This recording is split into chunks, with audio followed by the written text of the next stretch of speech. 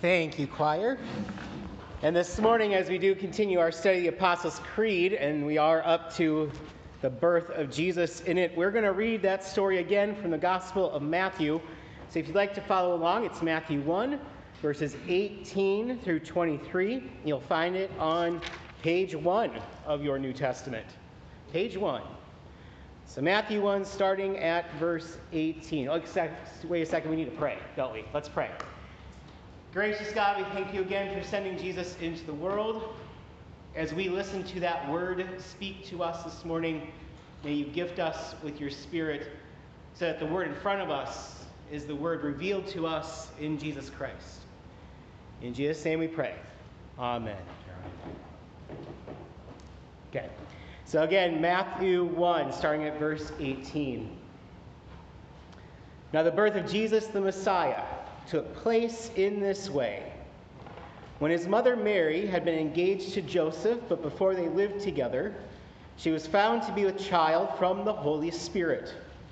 Her husband Joseph, being a righteous man and unwilling to expose her to public disgrace, planned to dismiss her quietly. But just when he had resolved to do this, an angel of the Lord appeared to him in a dream and said, "Joseph, son of David, do not be afraid to take Mary as your wife, for the child conceived in her is from the Holy Spirit. She will bear a son. You are to name him Jesus, for he will save his people from their sins."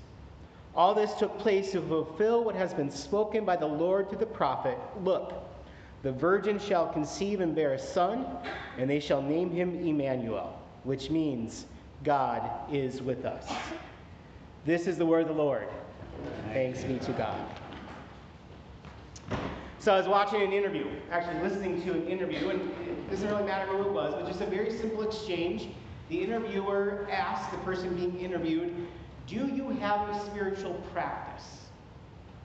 And the person who was responding, the one being interviewed, said, "No, much to my mother's chagrin, I don't go to church anymore." And then the interviewer came back and said, "You do know that you can have a spiritual practice that's something other than going to church." And you guys know that too, right? Going to church is not the only spiritual practice. You understand that the person being interviewed kind of jumped in with a big assumption there. Not necessarily a bad assumption, but kind of a big one. And I start off that way this morning because when we get up to Jesus, what we need to recognize is some things about the context of him being the Word of God, not necessarily a place that you go to, but a voice that you listen to. And to do that, I want you to ask yourself this question, because this is something Christians have had to deal with multiple times. The people of God have had to deal with multiple times in history. Is if you didn't come to church, right, what would still be your Christian identity? How would you explain your Christian? How would you explain it to someone else? What would you know yourself by if you couldn't go to church? If that got taken away from you. Again, down through history, this has happened a lot. And Christians have had to kind of ride that understanding that we follow a person, not a place.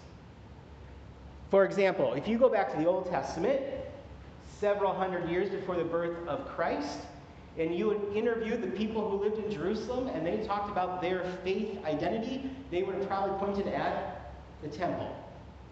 Because God sat in the temple. God came down. There were sacrifices there. Jerusalem was the holy city. The temple was a place God communed with God's people. There was sacrificial systems and priests and everything. They would have looked at the temple. But the problem was the temple got destroyed. They became slaves. By the way, this is the moment in the Bible when we finally get the word Jew, because everybody living in Jerusalem at that time was from the tribe of Judah. So they get taken into slavery in Babylon. The temple is destroyed, back home. And that Judah becomes Jew.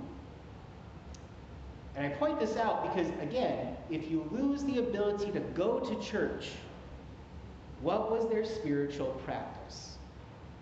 Some of it is the stuff you find in, say, the book of Daniel, where there's this kind of personal piety commitment of Daniel going and praying every day, even when it got him in trouble. But what really happened was as a collective, as a group of people, the Judah tribe became Jews not because they had a temple, but because they had a word. Right? They were running out of Jerusalem, and they took what they could with them, which included for them a bunch of scrolls. Or, picture us, we'd grab the book and run. They had scrolls, rolled up scrolls. That became their identity. Not the building anymore, but that word. Faithfulness to that word became a real thing in Jewish identity. And it was somehow different. I mean, it was always there. There was always law and things written down. But that is the moment in history where God's people became a people of the word. And it matters because when we get to the stuff about Jesus, understand that whether it's Matthew talking about Mary giving birth, or it's the way the book of John starts about Jesus, which is, do you remember, the Word was in the beginning. The Word was God and is God, right? Remember that part of John? That's how he starts off his gospel. Not about a birth, but about who Jesus is, the Word. 500 years ago, during the Protestant Reformation, at that moment, the Catholic Church was, to many people, incredibly corrupt. And so what did they become when they had to give up their buildings, their cathedrals? When they were trying to reform and strip away all the stuff that had gotten overgrown, who did they become again? What did they look to? The people of the Word. Nothing became more important to Protestants than the Word of God. And you understand that through those traditions, this kind of Old Testament, the building might be taken away from us, or the building becomes an idol. Somehow we become corrupt. Through it all, the people of the Word. And it matters because then we're going to start talking about Jesus. So, as we get to that fidelity to the Word, it doesn't mean that theology is always going to be easy then. In fact, it's going to get harder. It's like the Trinitarian belief, right? We're all Trinitarian believers, Father, Son, Holy Spirit. There isn't a lot of logic to that because we say we believe in one God, and yet it's three in one. My guess is that Christians could have abandoned that idea a long time ago. They would have, but they can't because they're people of the Word. And when you go to the Old Testament, there's absolutely a God, a Lord, a Father. There's the promise of a Messiah. There's a Spirit that hovers over the waters. By the time we get to the New Testament, Jesus says, go and baptize them in the name of the Father and the Son and the Holy Spirit. The fidelity of the Word, being a people of the Word, often means that the very things that we are going to say out loud together or believe are not naturally going to make sense to us. They're not going to make a lot of logical sense. But if you're a people of the Word, then you represent the Word in everything. You get it? And that's what happens with Jesus in the Creed. We start with this next line. Jesus is conceived by the Holy Spirit and born of the Virgin Mary. Two things that are not supposed to go together. And in fact, in the early church, people wanting him to be human or wanting him to be divine, and one or the other, because they don't go together, was often the context of the debate. You see it in Matthew, actually, what we just read this morning. I would say in the book of Matthew, there is this assumption that Jesus is human. Right? There's no question that he was born. But what Matthew will do in his gospel, so will Luke and so will Mark, is he wants to prove and reveal to us that Jesus is not just human, but he's human and divine. Jesus was born. Jesus was conceived by the Holy Spirit. The book of John, on the other hand, is that book of the Bible where it begins with, in the beginning was the Word, and the Word was with God, and the Word was God.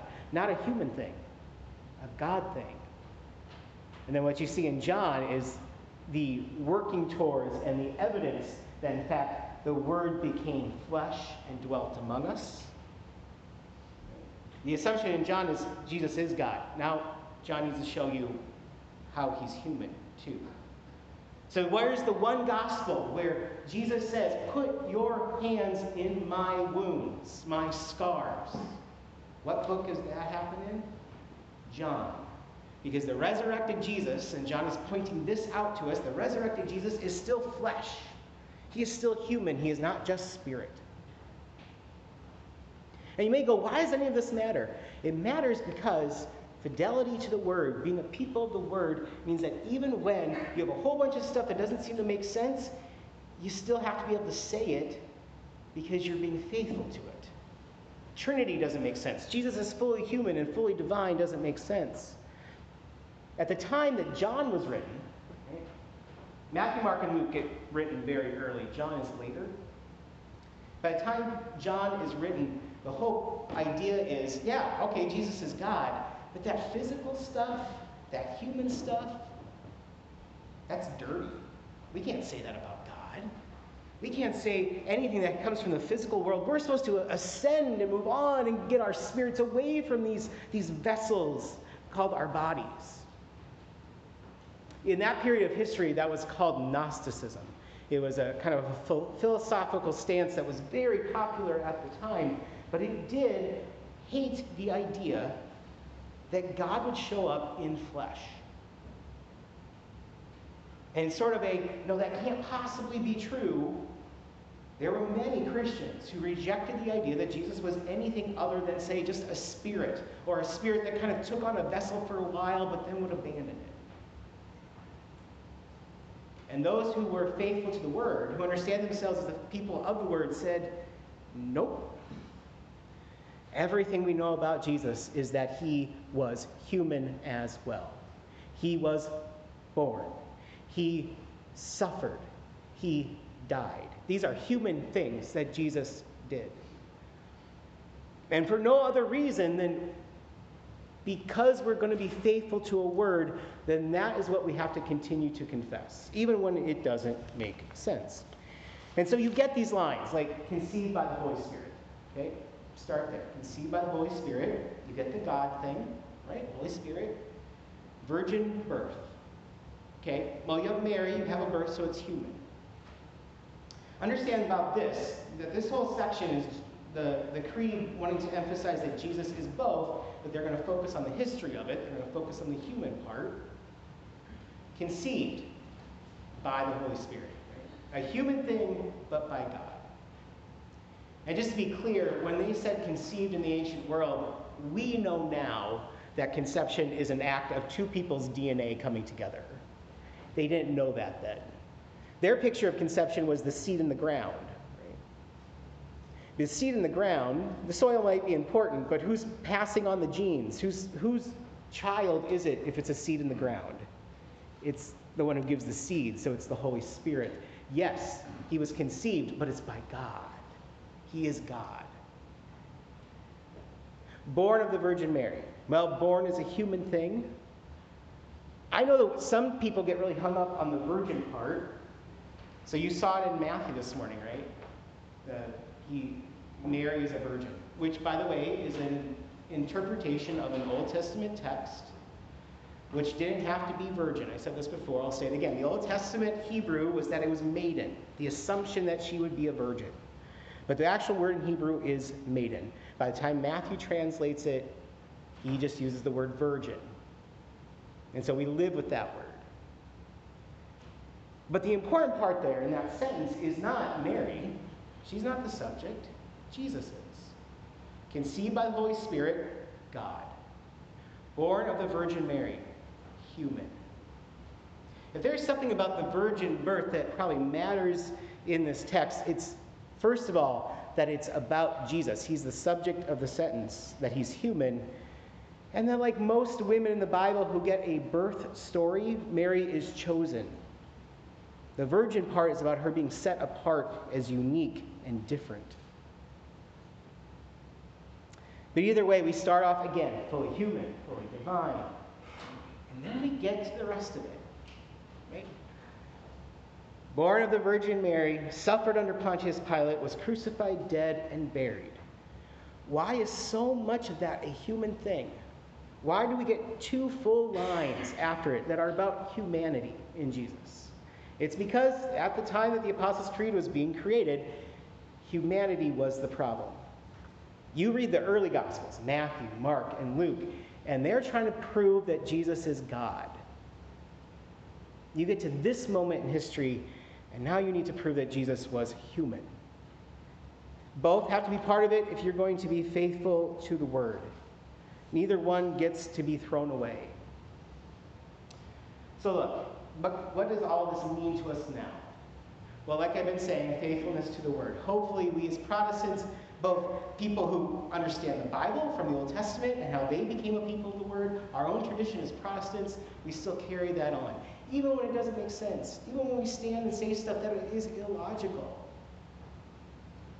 You know, as people of faith, we don't always have to make sense of it. We have to be faithful to it. When we use the Word, we might be talking about the Bible, but the way John uses it, that the Word was in the beginning and the Word was God, your faithfulness is to Christ himself. When Jesus himself, as much as we understand, said, I'm human and I'm divine, and standing and confessing that is not about being right or having to make logical sense. It is about the one we are devoted to, the Word, has said it, so we stand and say it with it. But more than that, you'll also hear, and we'll hear more about this next week, is so if the nature of Jesus' suffering and dying, and then we kind of fill in that gap in our heads and go, oh, he died for my sins. And we'll get to that more next week. But yes, from the very beginning, the way Christians understood it was there is something that needs to be in this sacrifice that comes from God, and there needs to be something in this sacrifice that comes from humans. So Jesus does need to be both.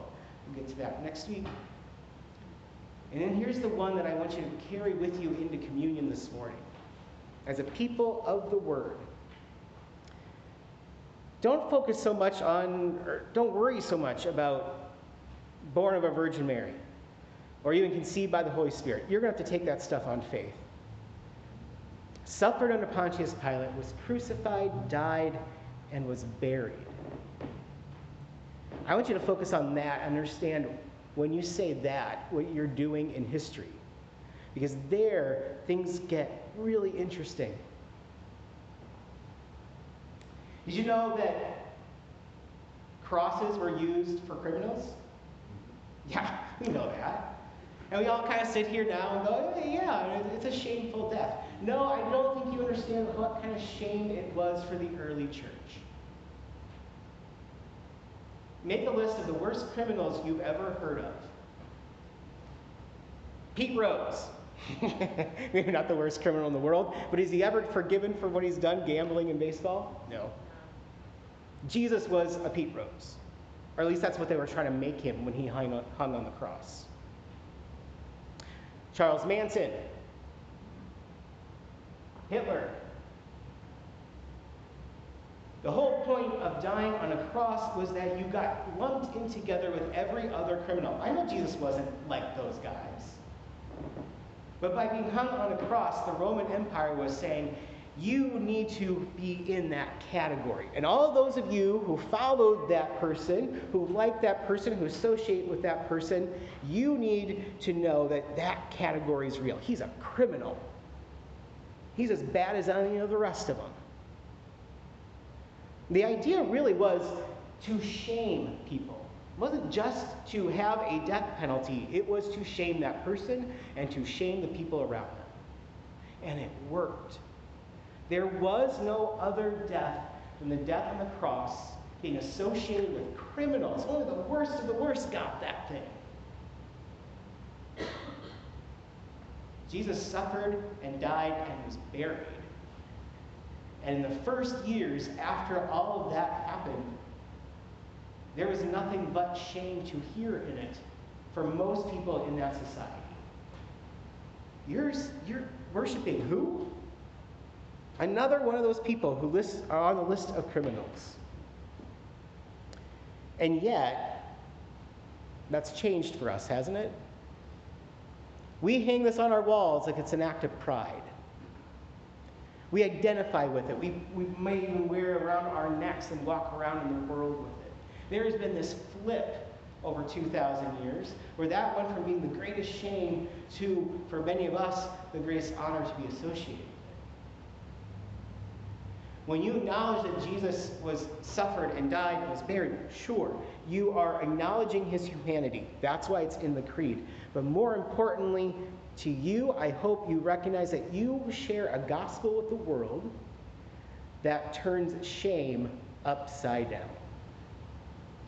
Let me say that again. When you confess those words, you are saying, I confess a gospel where shame is turned upside down. When someone else, and this is what shame is, when someone else says to me, oh, you're such a bad person, I share a gospel that says, turn that upside down.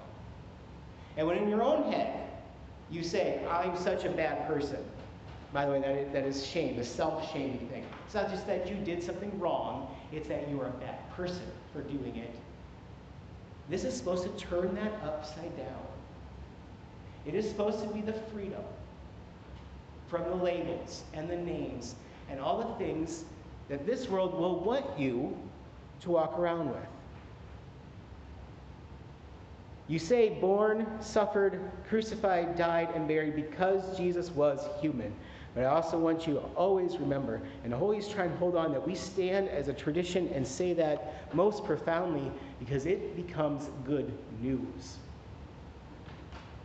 We are no longer tied to anyone's idea of who you're supposed to be, only by him.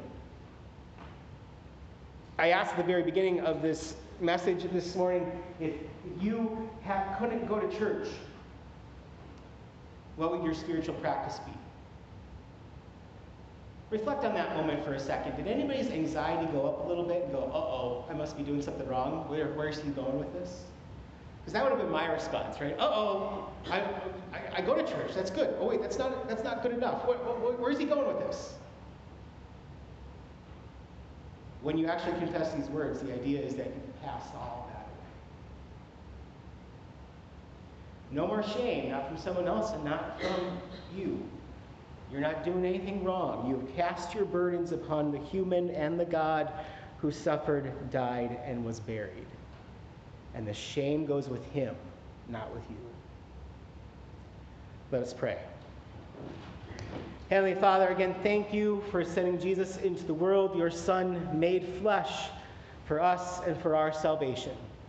And so, God, this morning, with grateful hearts, send us into the rest of this time together and into our lives, casting away the things that the cross took away from us, the shame, the doubt, the self-loathing. Let us give that away to the one you sent to take that away from us. And may we with joy share this good news. May we hold up the cross with pride, not with shame, knowing that you transform history. In Jesus' name we pray. Amen. So let's stand and sing our next song, Jesus Messiah. It's an insert in your bulletins.